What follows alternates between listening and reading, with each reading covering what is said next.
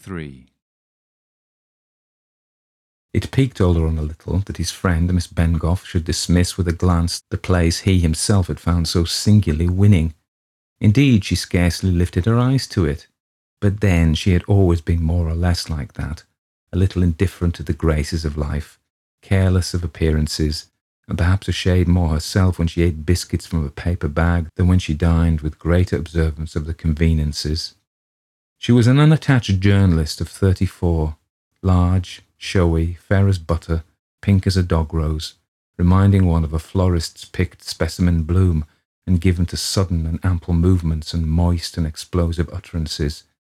She pulled a better living out of the pool, as she expressed it, than Oleron did, and by cunningly disguised puffs of drapers and haberdashers, she pulled also the greater part of her very varied wardrobe. She left small whirlwinds of air behind her when she moved, in which her veils and scarves fluttered and spun. Oleron heard the flurry of her skirts on his staircase and her single loud knock at his door when he had been a month in his new abode. Her garments brought in the outer air, and she flung a bundle of ladies' journals down on a chair. "Don't knock off for me," she said, across a mouthful of large-headed hat-pins as she removed her hat and veil. "I didn't know whether you were straight yet, so I brought some sandwiches for lunch. You've got coffee, I suppose? No, don't get up, I'll find the kitchen." "Oh, that's all right, I'll clear these things away. To tell the truth, I'm rather glad to be interrupted," said Oleron. He gathered his work together and put it away. She was already in the kitchen. He heard the running of water into the kettle. He joined her, and 10 minutes later followed her back to the sitting room with the coffee and sandwiches on a tray. They sat down with the tray on a small table between them.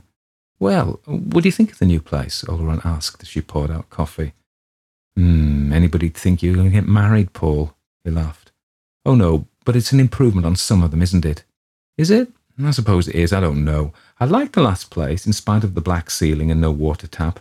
How's Romilly?" Oleron thumbed his chin. "I'm rather ashamed to tell you. The fact is, I've not got on very well with it. But it'll be all right on the night, as you used to say." "Stuck?" "Rather stuck." "Got any of it you'd care to read to me?" Oleron had long been in the habit of reading portions of his work to Miss Bengough occasionally. Her comments were always quick and practical, sometimes directly useful, sometimes indirectly suggestive. She, in return for his confidence, always kept all mentions of her own work sedulously from him. His, she said, was real work. Hers merely filled space, not always even grammatically. "I'm afraid there isn't," Oleron replied, still meditatively dry-shaving his chin. Then he added with a little burst of candour, "The fact is, Elsie, I've not actually written, very much more of it. Any more of it, in fact. But of course, that doesn't mean I haven't progressed. I've progressed, in one sense, rather alarmingly. I'm now thinking of reconstructing the whole thing." Miss Bengough gave a gasp. "Reconstructing? Making Romilly herself a different type of woman? Somehow I began to feel that I'm not getting the most out of her. As she stands, I've certainly lost interest in her to some extent."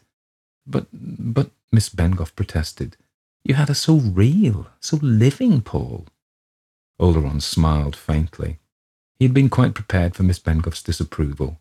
He wasn't surprised that she liked Romilly as she at present existed. She would. Whether she realised it or not, there was much of herself in this fictitious creation. Naturally, Romilly would seem real, living to her. "But are you really serious, Paul?" Miss Bengough asked presently, with a round-eyed stare. "Quite serious? You're really going to scrap those 15 chapters? "I didn't exactly say that. That fine, rich love scene. I should only do it reluctantly, and for the sake of something I thought better. And that beautiful, beautiful description of Romilly on the shore. It wouldn't necessarily be wasted," he said a little uneasily. But Miss Bengough made a large and windy gesture, and then let him have it. "Really, you're too trying," she broke out. "I do wish sometimes you'd remember you're human and live in the world. You know, I'd be the last to wish you to lower your standard 1 inch, but it wouldn't be lowering it to bring it within human comprehension. Oh, you're sometimes altogether too godlike.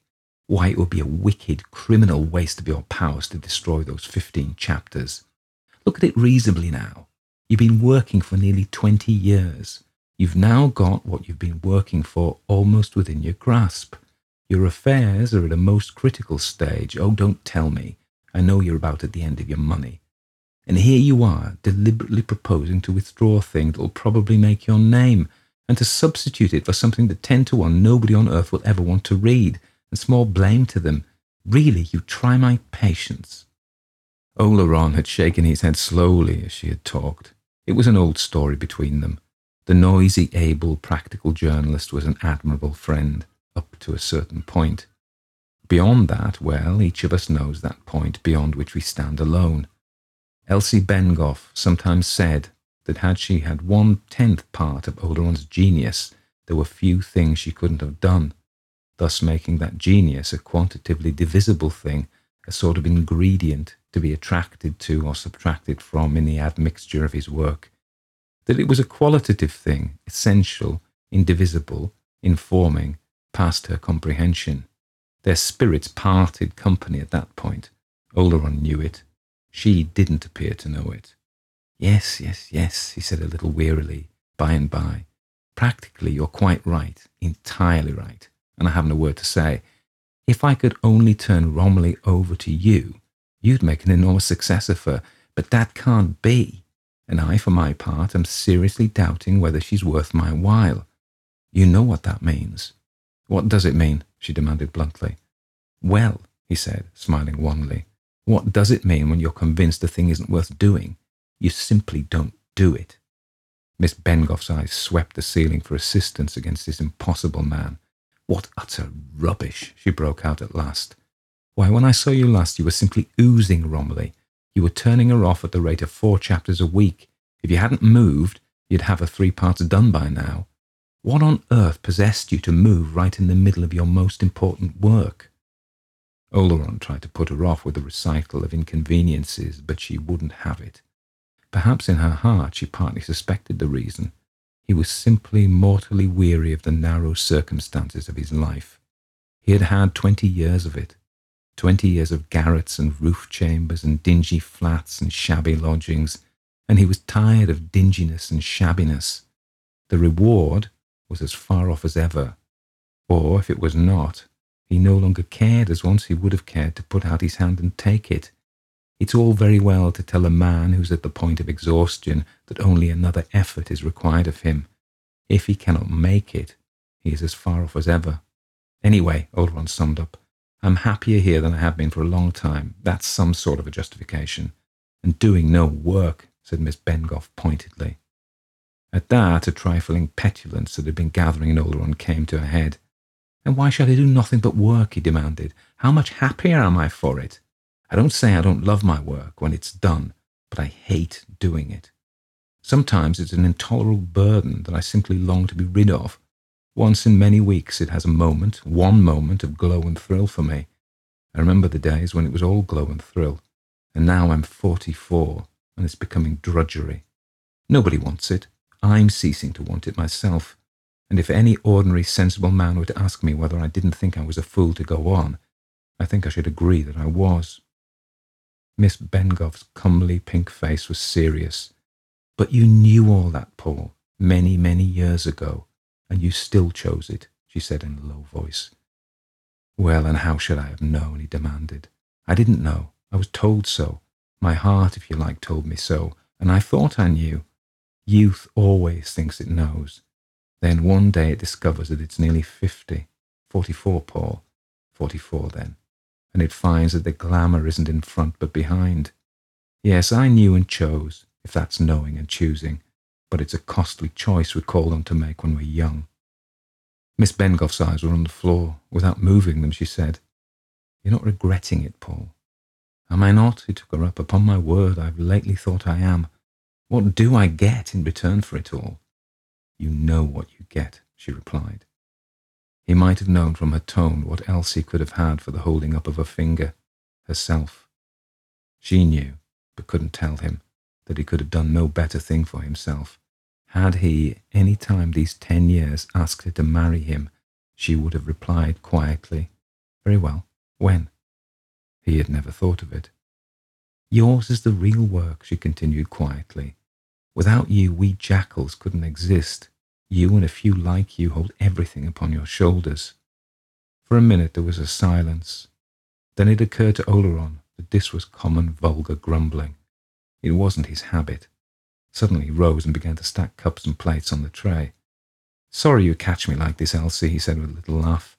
"No, I'll take them out. Then we'll go for a walk if you like." He carried out the tray and began to show Miss Bengough round his flat. She made few comments. In the kitchen she asked what an old faded square of reddish frieze was that Mrs. Barrett used as a cushion for her wooden chair. "That? I should be glad if you could tell me what it is," Oleron replied, as he unfolded the bag and related the story of its finding in the window seat. "I think I know what it is," said Miss Bengough.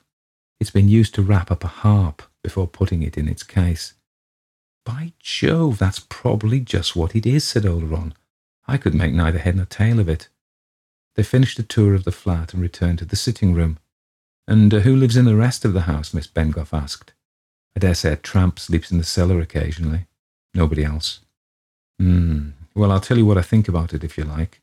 "I should like." "You'll never work here." "Oh," said Oleron quickly, "why not?" "You'll never finish Romilly here.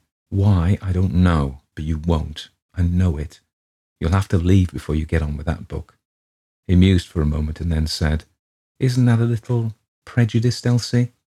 "Perfectly ridiculous. As an argument, it hasn't a leg to stand on. But there it is," she replied, her mouth once more full of the large-headed hat-pins. Oleron was reaching down his hat and coat. He laughed. "I can only hope you're entirely wrong," he said, "for I shall be in a serious mess if Romilly isn't out in the autumn.